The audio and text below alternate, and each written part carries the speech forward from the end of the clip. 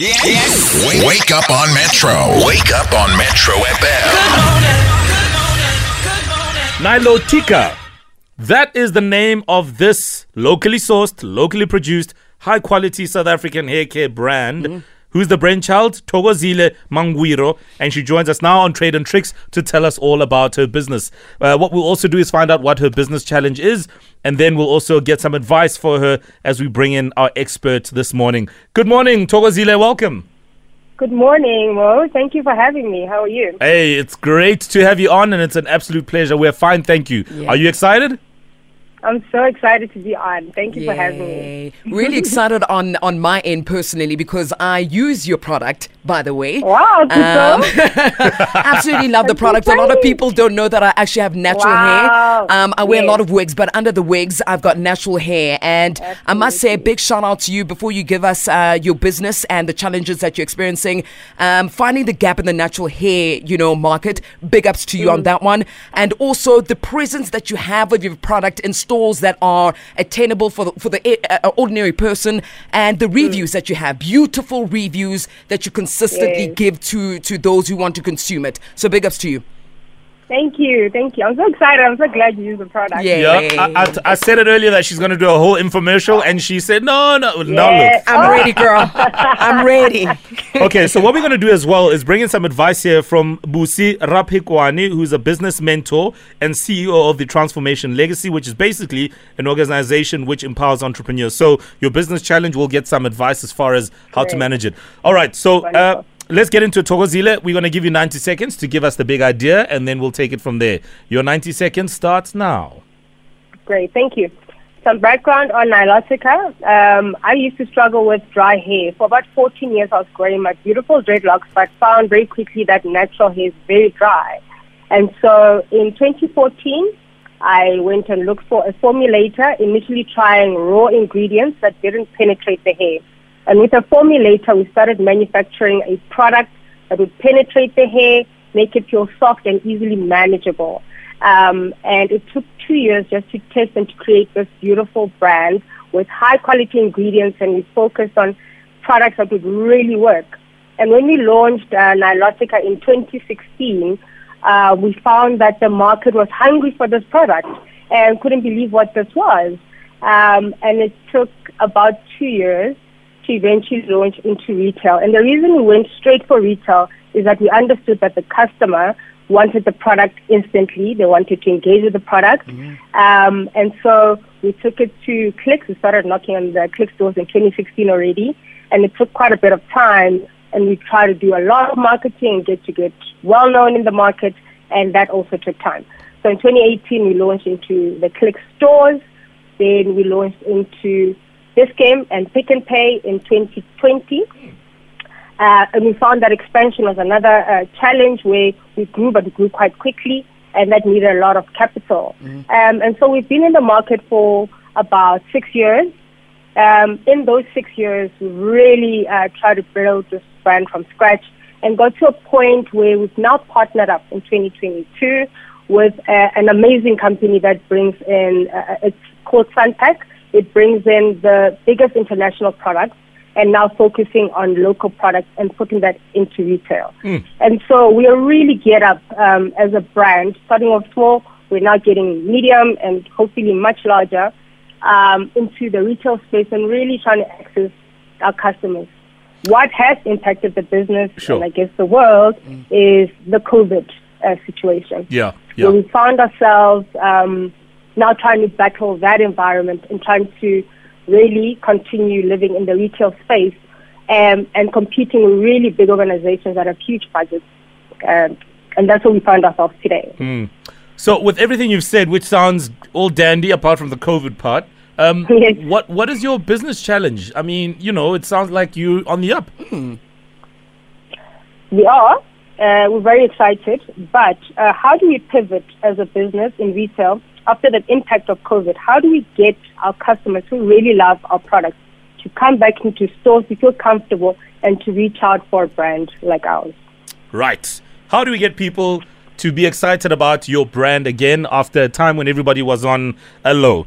Okay, that is the voice of Thokozile Mangwiro. She is the brainchild behind Nilotiqa, which is a hair care brand, and they're available at a couple of places, as you mentioned. Just from a social media point of view, Thokozile, do you guys have an account? Where can we check out your product? So at Nilotiqa, on all social media platforms, you can engage us with. You can engage with us on those platforms. And yeah, just at Nilotiqa everywhere. And very nice engagement on both platforms, by the way. The fact that you're consistent in responding. And again, big ups to the reviews that are also nicely placed on the comment section as well. Thank you, Kutsua. Brilliant stuff. It is spelled Nilotiqa. All right, let's bring in Busi here. Busi Rapikwan, who's a business mentor. And just to get some feedback on your business and maybe your challenge. Busi, good morning and thank you for your time. Good morning, Mo. Good morning to your team and all your listeners. Thank you so much for listening in. I'm sure you heard Thokozile's incredible story. What is your overall impression of her business, and how do you respond to a business challenge of trying to get people excited about her brand again on the back of a COVID period when we were all just kind of on a lull? Yeah. I think Thokozile has done well. So first, I'd like to just commend her for sustaining the business post-COVID.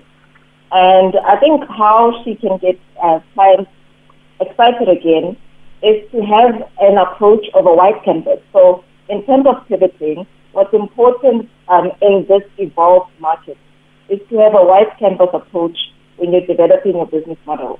So things are never going to go back to normal. The way customers buy products is not going to go back to normal. So it's important to have a white canvas approach. So that's the first thing. Secondly, is to have a great understanding of your customer needs. So now that the market has evolved, what do your customers really want? How do they want to receive your product? How do they want to access your product?